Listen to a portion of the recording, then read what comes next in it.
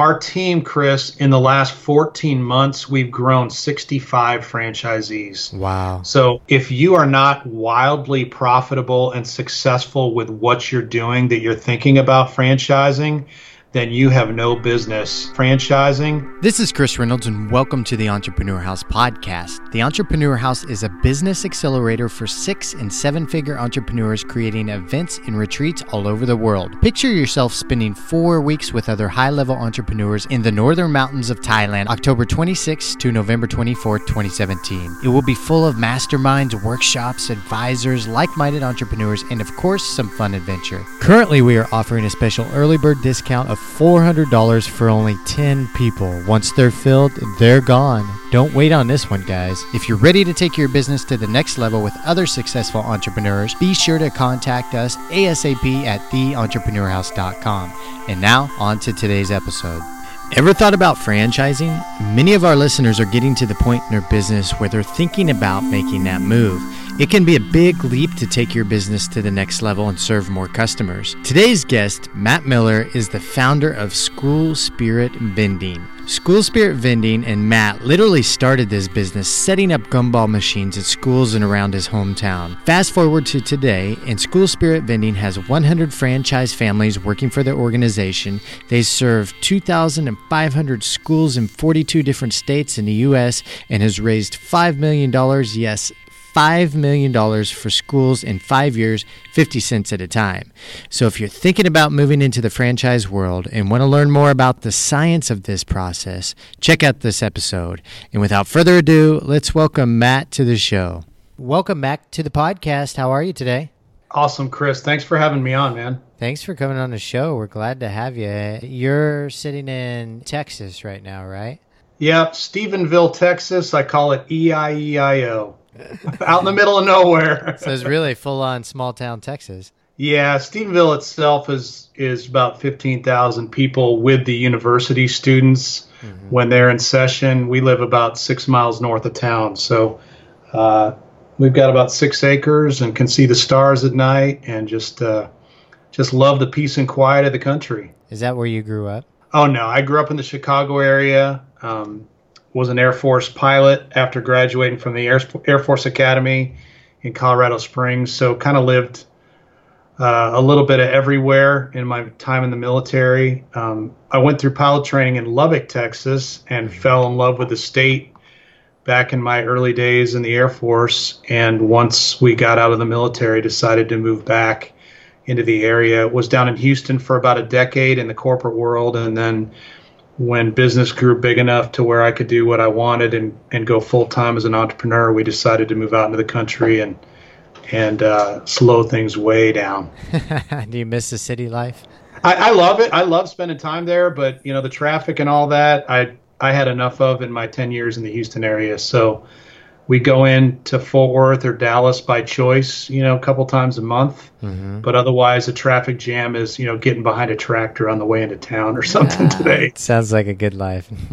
Yeah, it's pretty awesome. So, Matt, we want to dive into you and your story. So we're going to pass the mic on over to you. And if you just want to share with us how you became the entrepreneur that you are today. Chris, I did some stuff in MLM early on in my professional career outside of what I was doing in the military and then as an advertising executive. And I learned real quickly along the way, working for the corporate world, that the rules are always changing. They were never in my favor. And the stockholder is the priority in publicly traded companies, not the employee. Yeah. And so there was a bunch of choices and decisions that were made along the way that negatively impacted me and my family that I had no control over whatsoever. And I just got to a point in my life where I was like, you know what? I've had enough of this. I'm better than this. I know that I can make money and not be beholden to somebody else for my paycheck.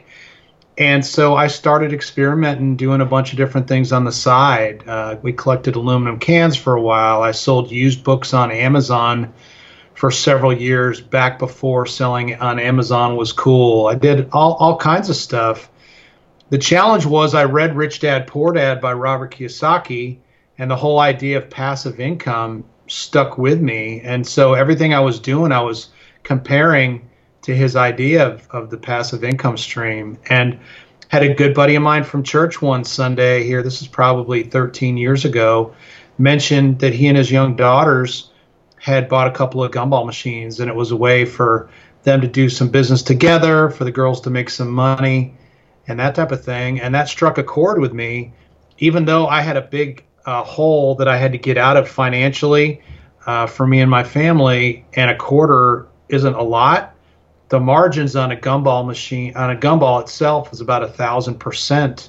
Wow. And the machines, of course, do all the selling. So once they're placed, I was able to continue my career, continued to do that, and at the same time was making money using vending machines, starting with gumballs, then candy, then toys, then stickers, then temporary tattoos, and that type of thing. And got to 07 and 08. By then had about 125 locations around the Houston area, was making a couple times more part-time, working nights and weekends than I was making full-time as an ad executive. But the market tanked, and a lot less people were going out and frequenting the businesses where I had equipment. So once again, I was frustrated with what was going on. And right around that time, I had several young kids come knocking on my door without their parents, selling me stuff for the local school fundraiser. I thought it was odd that they were coming to homes of strangers. And because I had kids in that age group, that made me feel really uncomfortable. But then I also got to thinking that if I wanted to hedge against the ups and downs of the market, maybe I should be doing vending where the kids are 9 months out of the year, 5 days a week, and that's in schools. So I came up with the whole idea of doing custom stickers for schools with their mascot and their colors and all, and then selling them in customized vending machines within the school walls. And tested the idea. A good buddy of mine was a elementary PE teacher. We set up our first machine October of 07, so almost a decade ago, and have never looked back. Today we're in about 2,500 schools in 42 or so states. We've got 100 franchisee families on our team, and just absolutely growing like a weed right now. That's incredible, Matt. Actually, you and I have a lot of similarities. I was dabbled in the MLM world. I also sold used books on Amazon, and I'm a big fan of Rich Dad Poor Dad. I'm curious, when I was selling used books on Amazon, I would go to these libraries in these small towns in Iowa and buy their books for really cheap and then resell them. Where did you get your books at? I went to Goodwill. I went to library book sales. I went to the Salvation Army. Anywhere I could find used books. Mm-hmm. And along the way, I learned that the weirder ones, and not the stuff that I would read, but the stuff that were really, really niche, were the ones that commanded the highest price. Yeah. And it was crazy how little I was spending for those things and how quickly they were going out the door on the other end. Have you ever met Robert Kiyosaki or spoken with him? I have not. I would love to someday, but I haven't. I haven't up to this point. You're kind of like the perfect rich dad story, because I think he talked about selling vending machines or gumball machines in one of his books, right? Yeah, I think so. Incredible story, Matt. Thanks for sharing. So now you're running, do you call it SSV or School Spirit Vending? School Spirit Vending, to those on the outside. Internally, we shorten it up to SSV all the time. Yeah. So either one works. So I'd like to learn about the process of you growing this business into something where you decided to start to franchise it. And so how many years did that take you? Well, we started franchising actually only 2 years ago. Okay. In fact, a month from now will be 2 years ago that we started that. Before that, we were doing a distributorship with a licensing model. And that's how we got started. Initially, it was me and a couple of buddies who had done some business stuff together previously. And before long, as we started to get some traction and have some success in schools, I had a bunch of folks reach out to me, friends and family initially.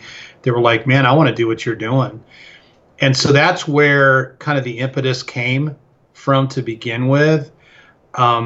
Reached out to my attorney. We, drew up a distributorship agreement and a licensing agreement. And so from the very beginning, we were putting systems together to teach other people how to do what we do, just in a lot more informal way than we do today as a franchise. As a pilot in the Air Force for 9 years, we live and die by the checklist. Mm-hmm. And so my world was surrounded by checklists.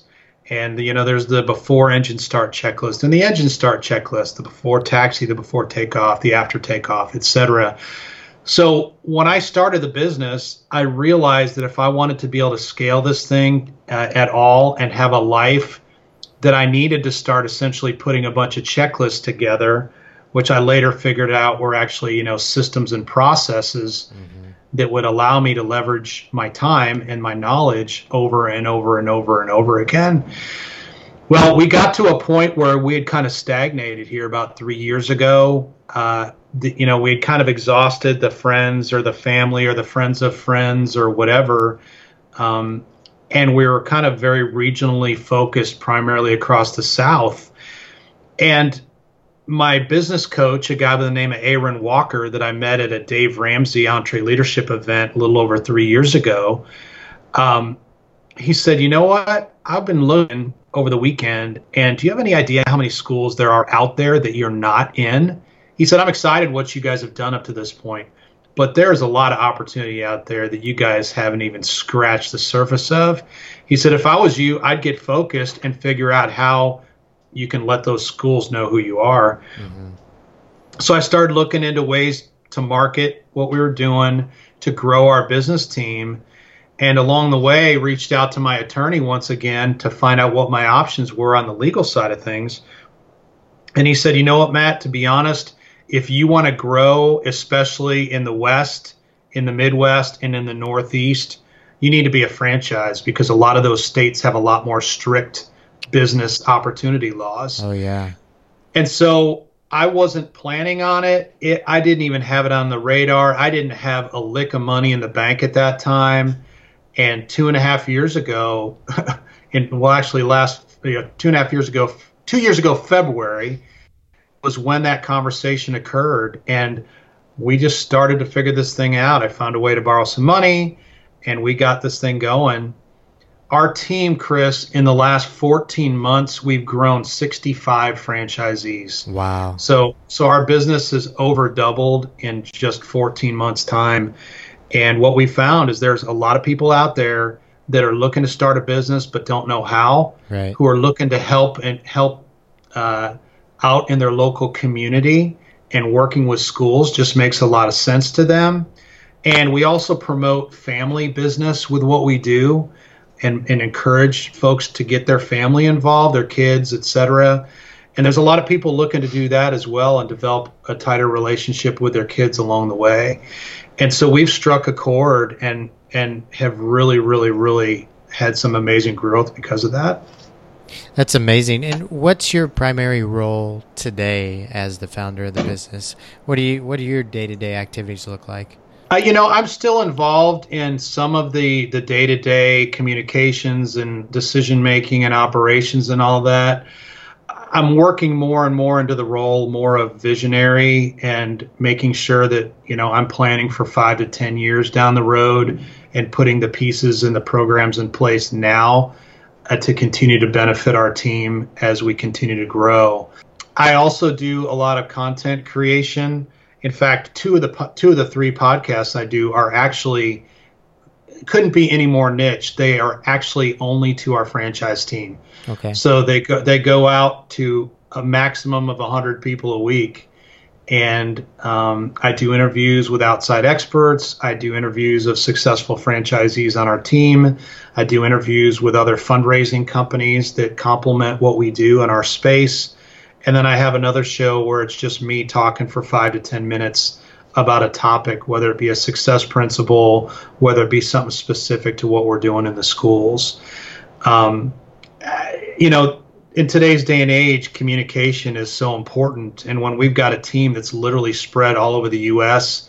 and is about to be in Canada as well, I've found podcasting and audio content to be very, very valuable. Yeah. Because just like the listener can be driving down the road or mowing the lawn or working out or just hanging out doing stuff around the house and can be listening and learning instead of trying to focus on a blog post or an article for 5, 10, 15 minutes. Yeah. Are you enjoying today's episode? I hope so. We're working hard to pick the minds of higher level entrepreneurs to bring you some applicable tactics for your business. October 26th through November 24th, we will have our most impactful event ever. 4 weeks in the northern mountains of Thailand with other successful entrepreneurs that have 6 and 7 figures in annual revenue in their businesses. The experience includes private accommodations, workshops, masterminds, advisors, high-speed Wi-Fi at a beautiful resort complex. And for our listeners, we have a special $400 early bird discount for only 10 people. Once they're filled, they're gone.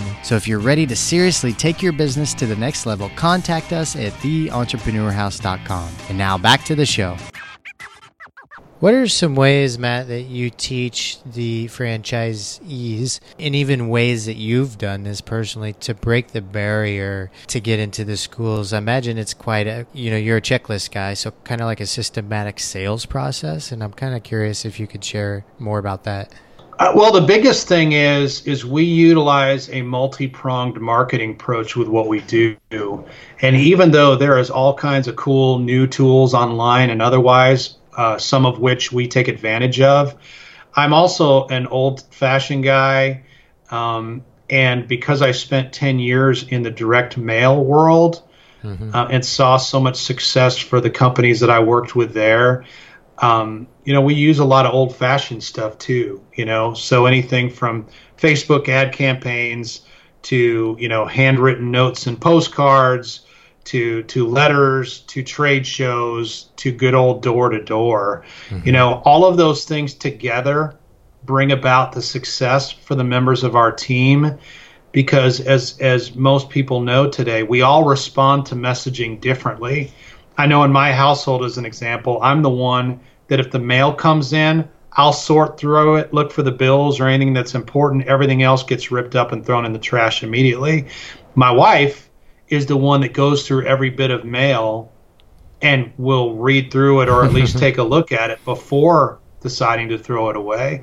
So if someone is trying to get a message to me via mail, chances are slim to none that I'm going to get it unless it's a bill or somebody I'm already working with in business in one way, shape, or form. My wife, on the other hand, is the one that they might reach, but she's not the one that has the business mind. So the same thing is true with our customers or anybody's customers. They might be on Facebook all the time. They might not be. They might go through their mail. They might not. They might actually read their emails. Many out there are sending stuff straight to spam. They might answer the door when you come a-calling. They might not. They might attend that trade show. They might not. So what we have found is by reaching out in a multitude of ways and putting together a systematic calendar, planning calendar or marketing calendar, as I call it, throughout the year, and then committing to that calendar now for the next 12 months without really measuring the results or making any decisions based on those results. Over time, all of those things working together will yield the result that they're truly looking for and to help them develop the relationships that they truly need to develop.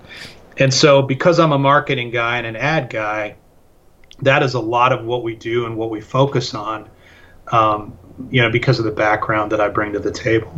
So I understand that process, and I know you do too, because we're both entrepreneurs. And I'm curious, like the franchisees that you get and those that you're teaching this process, is it hard for them to understand that concept, and really, does it take a while for them to get that and to keep applying it until they find success? I think the overarching thought process oftentimes takes a while, but the individual parts are not that difficult. They've got a database of all the schools that are in their territory. They know how to data mine, and we teach them how to find other information that they need to successfully send out mailings and do email campaigns and all that. But the thought process of being consistent over a period of time is, I think, the thing that is so crazy simple that most people don't get it. And that's one of the things that I have to go back and teach over and over and over again. You can't do something for 2 weeks and stop. You got to keep doing it. Right. Right. Or do it for a while, and then you tie this other thing into it as well and use the two of them to complement one another. And then you do this, and then you do that. And to commit to something a year in advance mentally for a lot of people is difficult to begin with, because most of us are making a decision, maybe this week or maybe a couple of months down the road for what they want to do on a vacation. Mm-hmm. They're not making a decision for a year from now in business or about most things in life. So I think that's probably the hardest thing to teach. Yeah. A lot of the how-to is it's just a matter of doing it once, and we take them through that process. How do you know if say somebody approaches you or gets a hold of you guys and wants to work with you, how do you know personally as the boss whether that person is going to be a good fit for your organization? Well, culture is the most important thing, in my opinion, in business, and especially in our business. So because of that, we end up doing a series when somebody expresses interest in what we're doing. Normally lasts 6 to 8 weeks, sometimes longer. We do a series of 4 to 6 video conferences, and that's kind of the interview process. And it's not an interview as most people think of an interview to be in relation to a job or something like that, but it's an opportunity for us to spend a lot of time together for a couple months' time, face to face, getting to know each other as they're learning about the business and all the ins and outs of it and the details behind it, and as we're getting to know them. And I've been doing this long enough in business in general to get a feel for, okay, does this person have the right mindset? Do they understand the work that's going to be involved on the front end? On the back end, it's amazing the kind of money that can be made and how little work has to be done to support it. But just like anything that's worthwhile, it takes effort on the beginning. And so we take a lot of time asking probing questions, but also just getting to know people, what makes them tick, who they are, what they've done in their life. And most importantly, why do they want to be an entrepreneur? Why do they want to be a part of SSV? Because if something just doesn't jive for whatever reason, I've learned over the years I'm better off passing and moving on than trying to fit a round peg into a square hole or vice versa. Yeah. And one bad apple can create, huge headaches for everybody within the organization. So we spend a lot of time, and since we're decentralized and they might be in Canada somewhere or in the Chicago area or California or who knows where, video conferencing and the technology today makes being able to do that so much simpler than ever before. I think the biggest thing is just realizing this is the long game. This is a marathon. It's not a sprint. Realizing that it's not get rich quick, and I've found there really isn't any such thing as get rich quick. Yeah. And that it's going to take time to put together. But if done properly, what can happen on the back end is pretty incredible. So that's the first thing. Another thing is just discipline. Another thing is basic people skills. I mean, there's some people that have gotten to the stage in the interview process where they're actually talking to me, and I'm talking with them for 5 minutes, and I'm like, holy smokes, this person is not a good fit, and I can tell. Mm-hmm. Every question that they're being asked, it's yes, no, maybe. That's just one example. Yeah. But then I have also found along the way, and I was actually taught this by, I take guitar for fun, been doing it for about 4 years. My teacher is a member of the Country Music Hall of Fame. And he always talks about the fact that he knows when somebody comes in to ask about guitar lessons, if they're asking, okay, I want to learn this song, how long is it going to take me? If that's one of the first questions out of their mouth, he refuses to work with them because they're already starting to count the cost. instead of thinking about the long term and the benefit and realizing that doing anything great takes time. Yeah. Malcolm Gladwell in his book Outliers talks about taking 10,000 hours to be great at anything. And I firmly believe that that's the same in business as well. What I do may not require 10,000 hours for me to figure it out or to get good at it. At least the basics of running a vending machine or a route or selling stickers or whatever. But there's a lot more to being world class at anything than just those basics. And I know I put my 10K in. I don't know about you, Chris, and your audience, but I've done that in spades. Yeah. And, there's no secret to a lot of this. You just got to be willing to put in the time. It's very true. Matt, I want to ask you, I know we have a lot of entrepreneurs on the other end that are getting to the point or they have the idea in the back of their head to start franchising. So I wonder if you could give some tips about those that are interested in franchising, some suggestions on what they can do to see if it's a good idea for their business.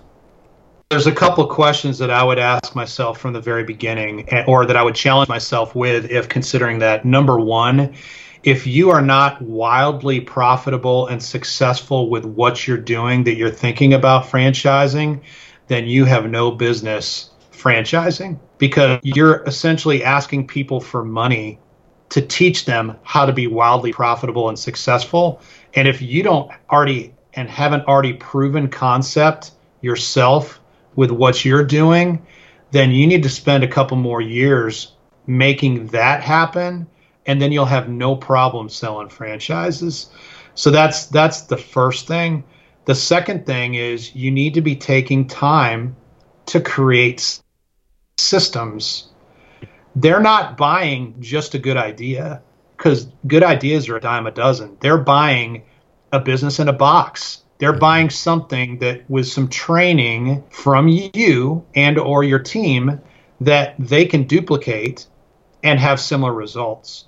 And so you got to have that stuff in place. It can't be up in your head. It's got to be down on paper, because when you're putting a franchise together, when you're doing the legal and the franchise documentation and all that, those manuals that have to be handled, and there's all kinds of stuff that has to be laid out on the front end.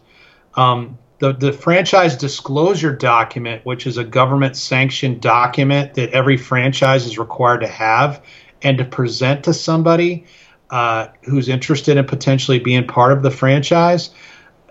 The detail that's involved in that document is ridiculous, but it's there for a reason, because they're an unknown quantity to begin with. They don't know a lot about you and your business.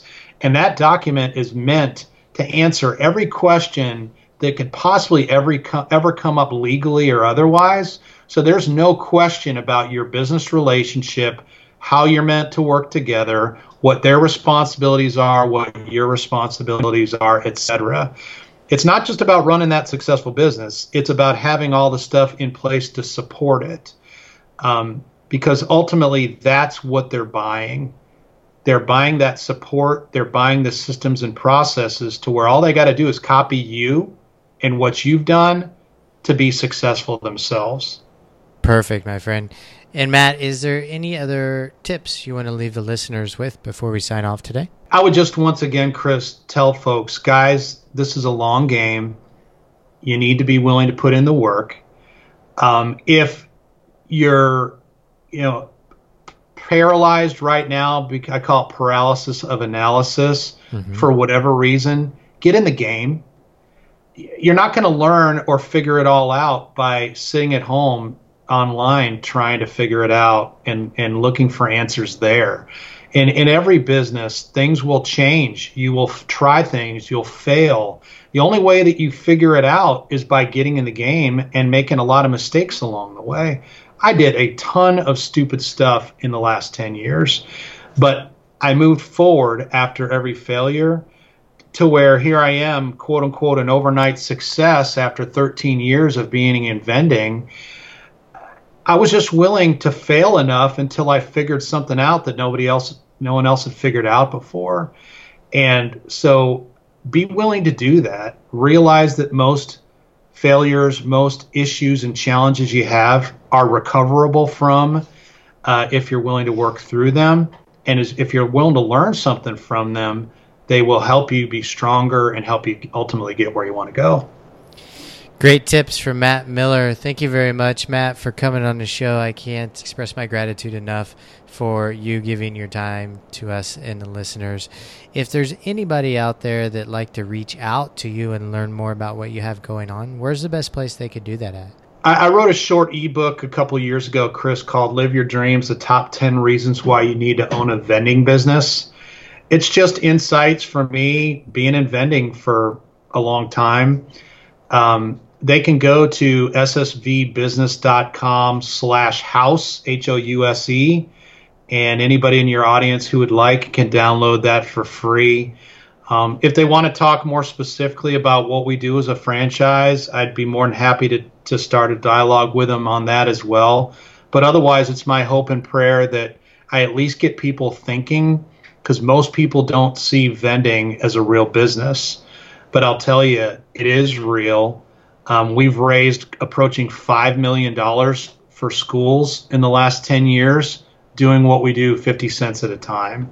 So it is real, and it was my ticket out of the rat race that Kiyosaki talks about so that I could do what I truly felt God was leading me to do and that I was meant to do versus doing whatever I had to do to pay the bills and keep a roof over our head. I like it. Thank you so much, Matt, for joining us. We really appreciate it. Thank you so much for sharing your wisdom with us. Yeah, Chris, thanks for having me on. And listeners, we're going to wrap up there. Thank you guys for joining us once again, and we'll sign off and see you on the next episode. Goodbye, everybody. The Entrepreneur House is a business accelerator for 6- and 7-figure entrepreneurs. Imagine spending an extended period of time with other successful entrepreneurs working together and growing your business. Day to day, you interact with other driven and smart business people. Spending an extended period of time around them alters your business and your mentality around business.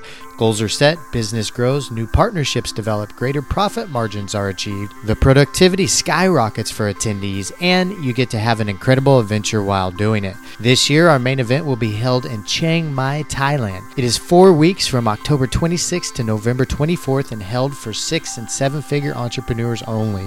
It will be full of workshops, masterminds, advisors, co-working, and fun weekend social events. Be sure to check out the details at theentrepreneurhouse.com as soon as possible. This event will fill up fast. For those of you that are interested and have some questions, be sure to contact us through theentrepreneurhouse.com/contact. We will respond as soon as possible. For now, saludos from somewhere in the world.